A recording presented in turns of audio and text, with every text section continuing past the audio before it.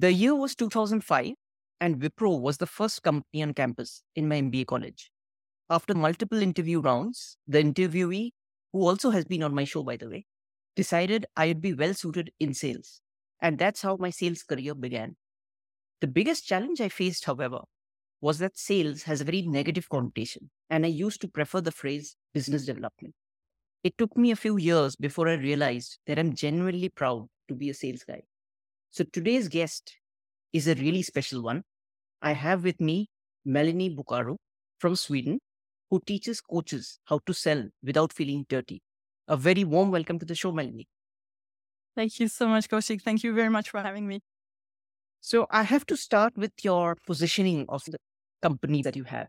You are actually emphasizing that people need to stop berating sales. And I'm completely with you, 100%. So what is the advice that you would give the sales folks in the audience who are listening to the show? We tend to, as a society, think that selling is a bad thing. And I think it's because we have a lot of examples in our lives of being sold to in a way that doesn't feel good. So, for example, you reach home in the evening, you're tired after a long day, you just want to be with your family. And this is when you have a call from the telemarketer and they just won't let you hang up. So you have to start to be unpleasant and a little bit abrupt for them to let you go. Or it can be if you're on the street and somebody is fundraising for charity and they just won't take no for an answer. So you have to sort of run or lie in order to get away from them.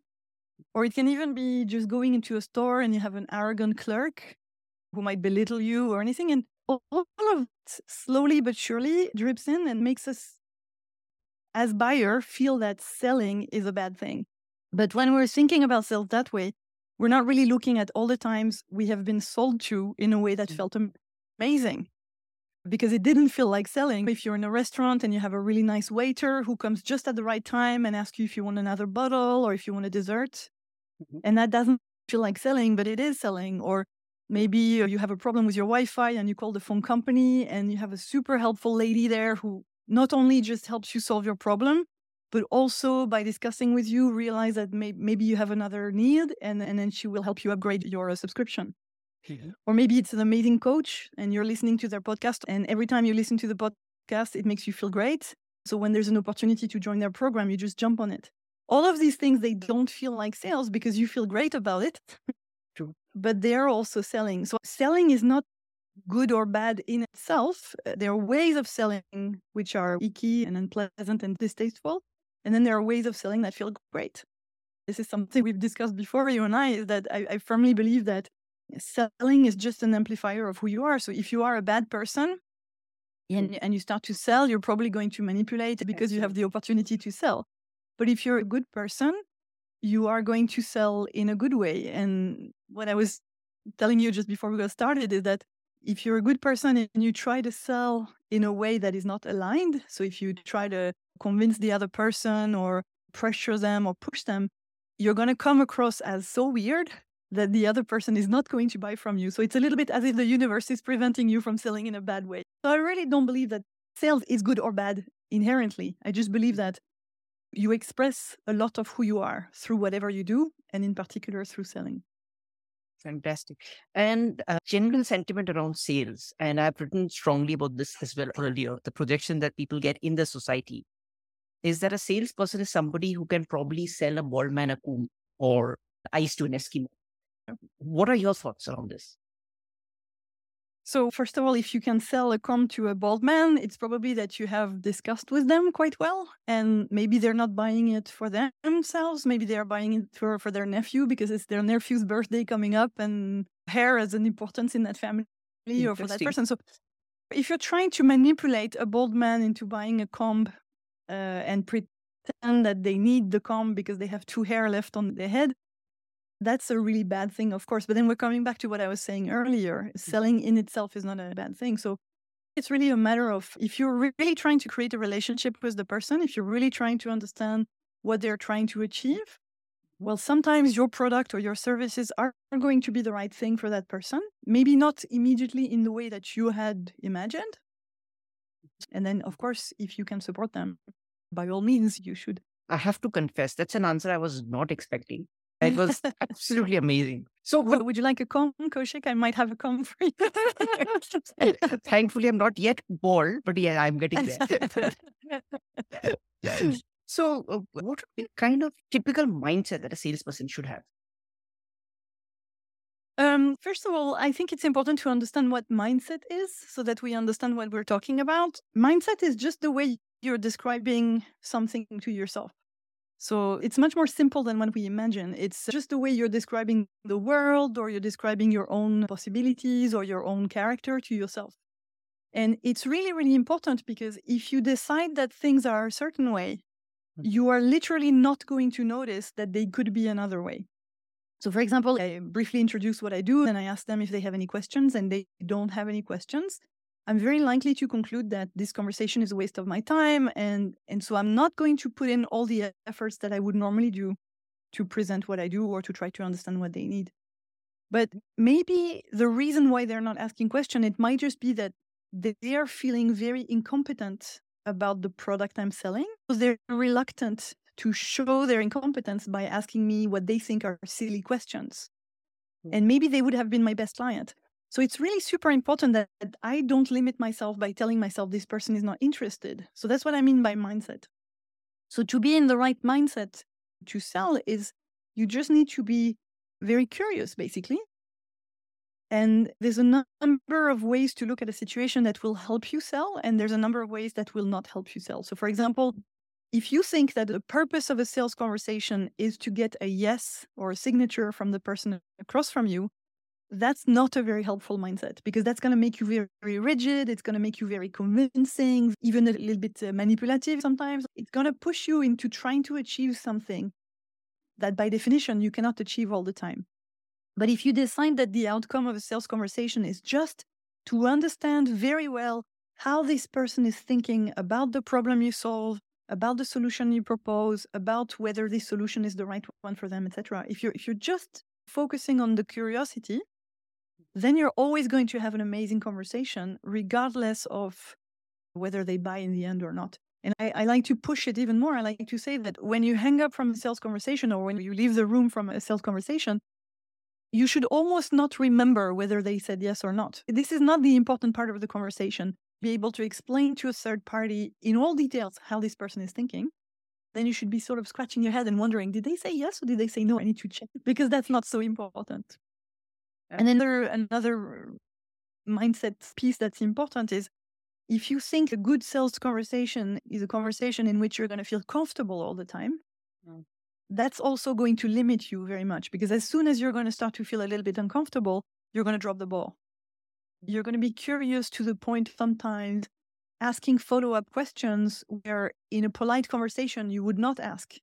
And that by definition is going to make you uncomfortable. So you're not being rude or nosy or anything, but you're just being curious because you sincerely and genuinely want to understand the other person. And that itself is going to make your heart beat a little bit faster.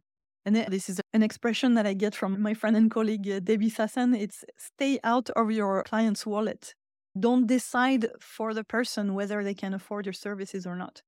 They are the only one who knows that. If you look at the way Steve or Mark Zuckerberg dressed, if you didn't know them because you didn't know their face, you would just see that guy wearing a hoodie walking into your office.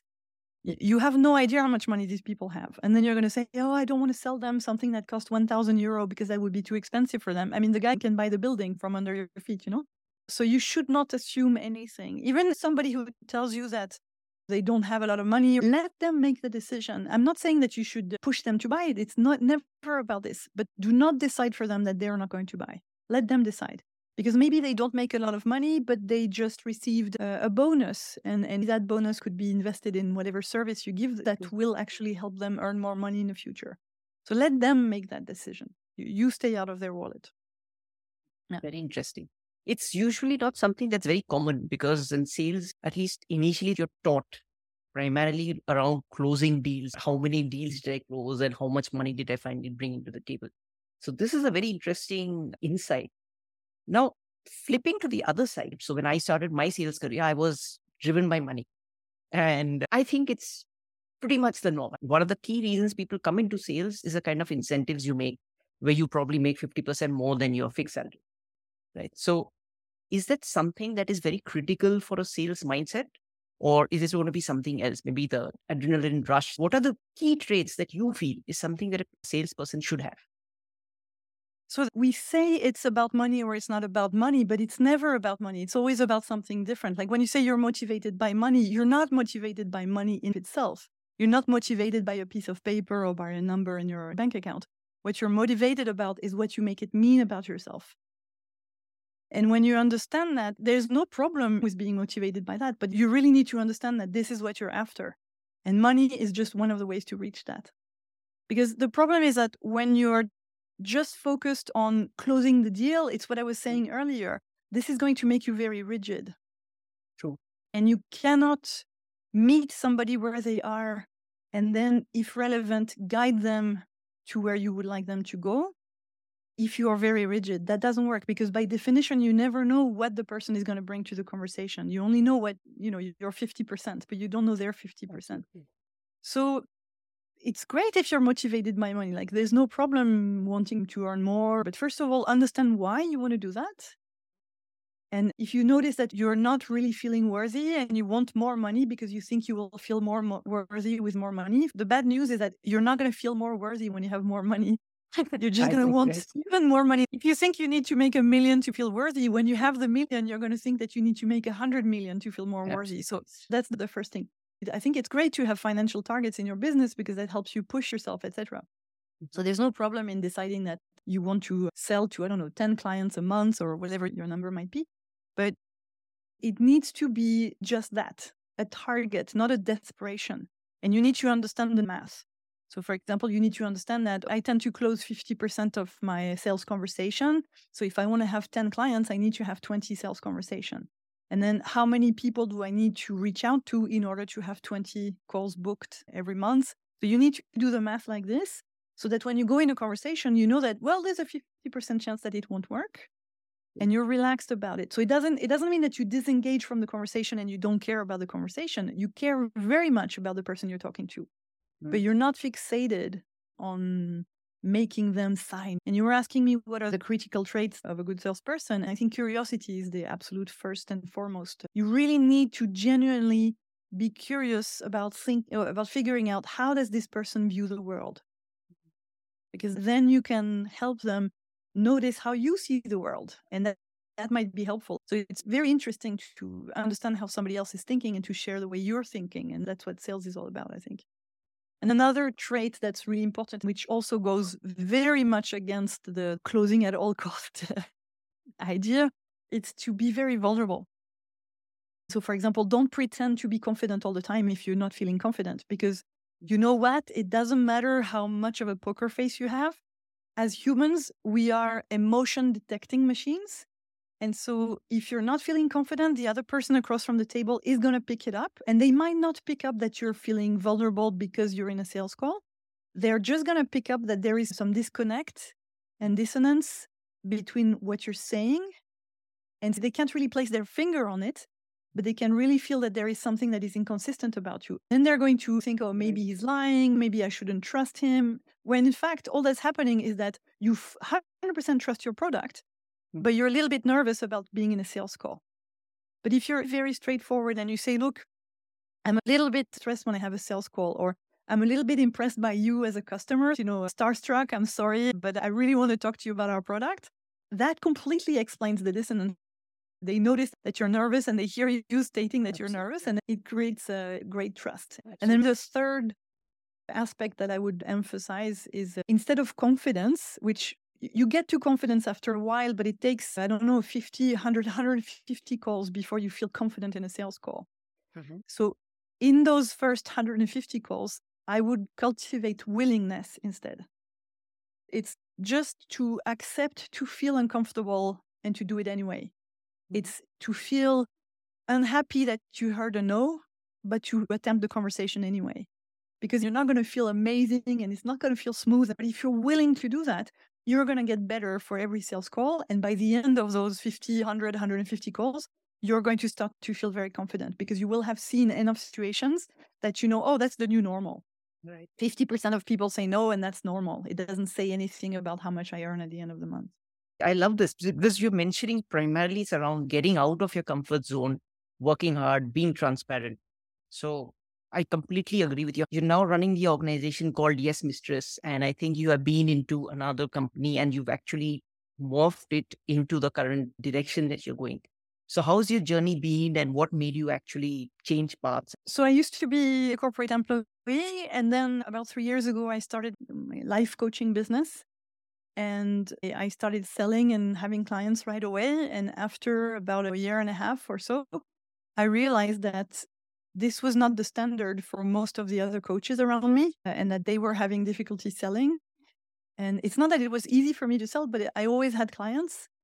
So I started to help a few friends, basically just showing them what I was doing. And I was really enjoying doing that. Mhm.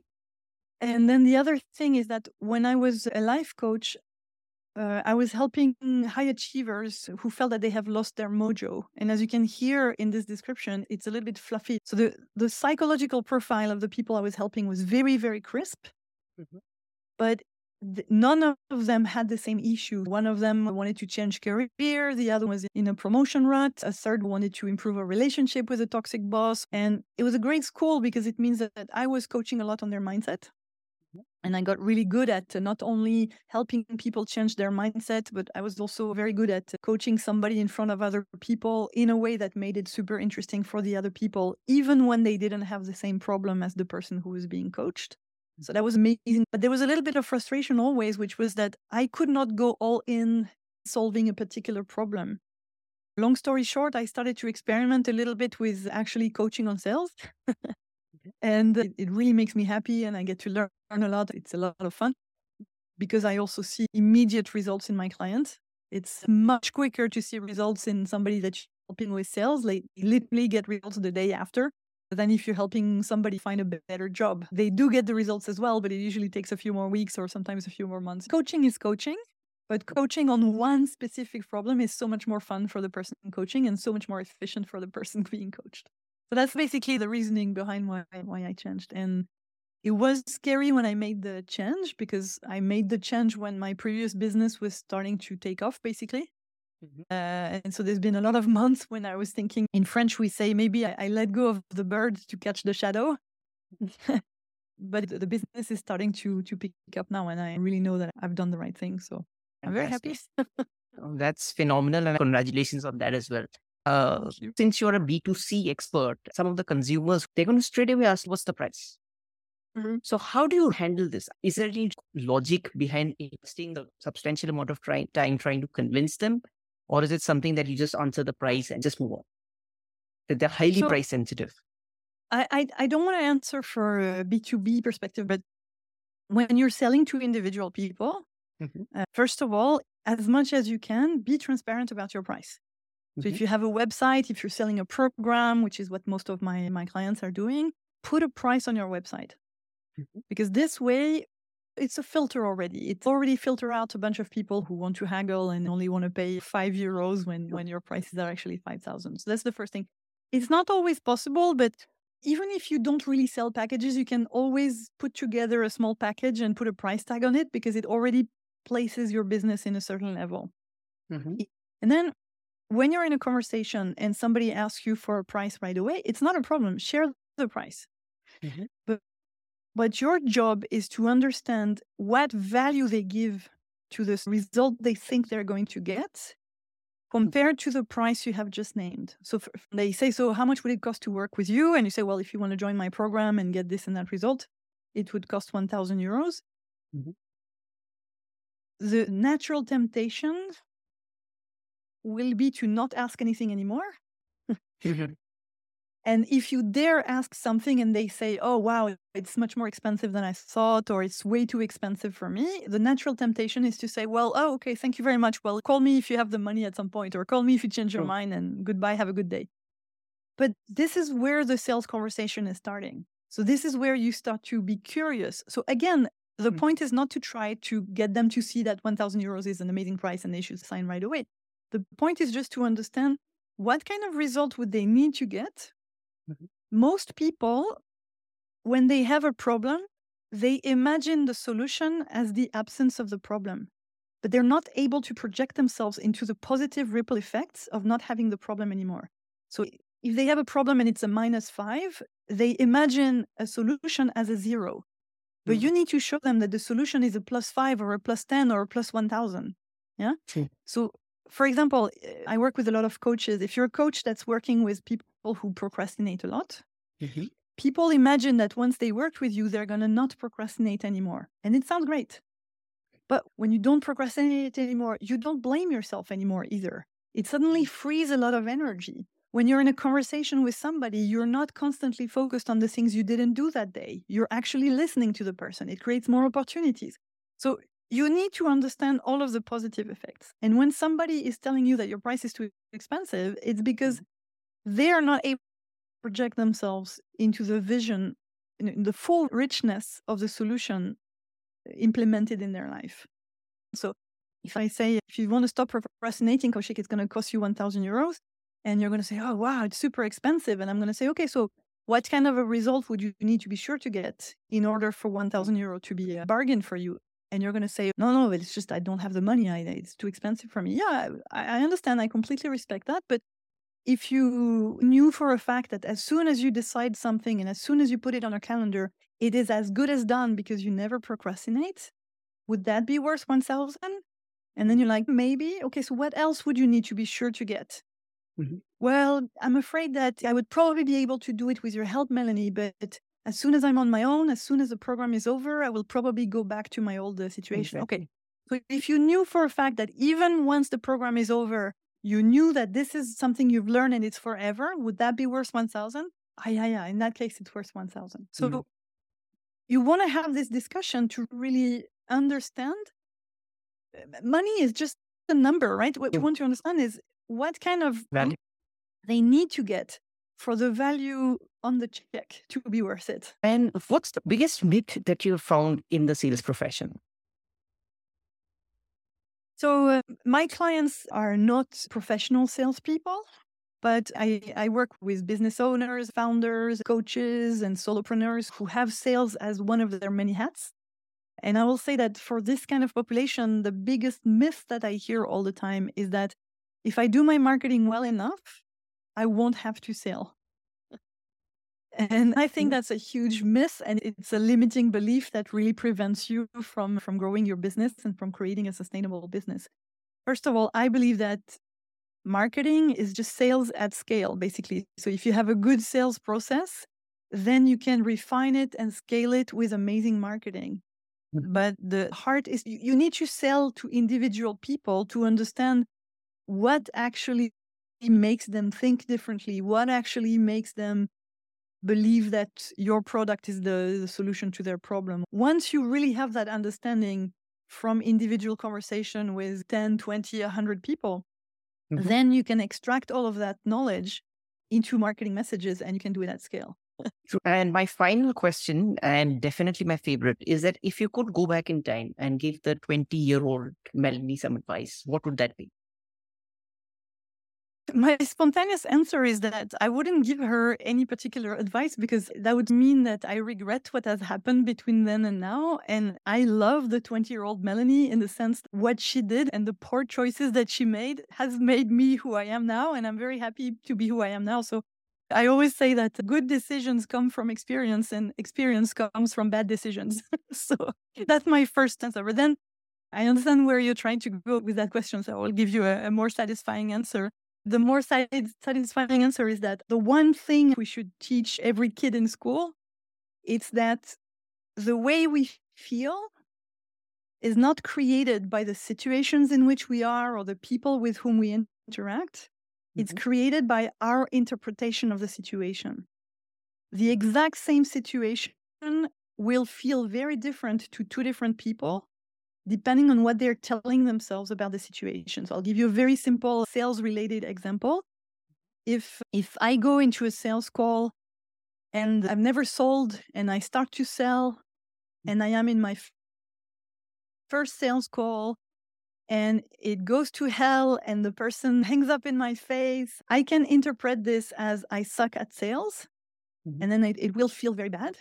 Or I can interpret this as, wow, this was a tough situation. I'm still here. I'm good at tough stuff. Look at me. I've never sold and I just had my first fall. I'm learning how to do this.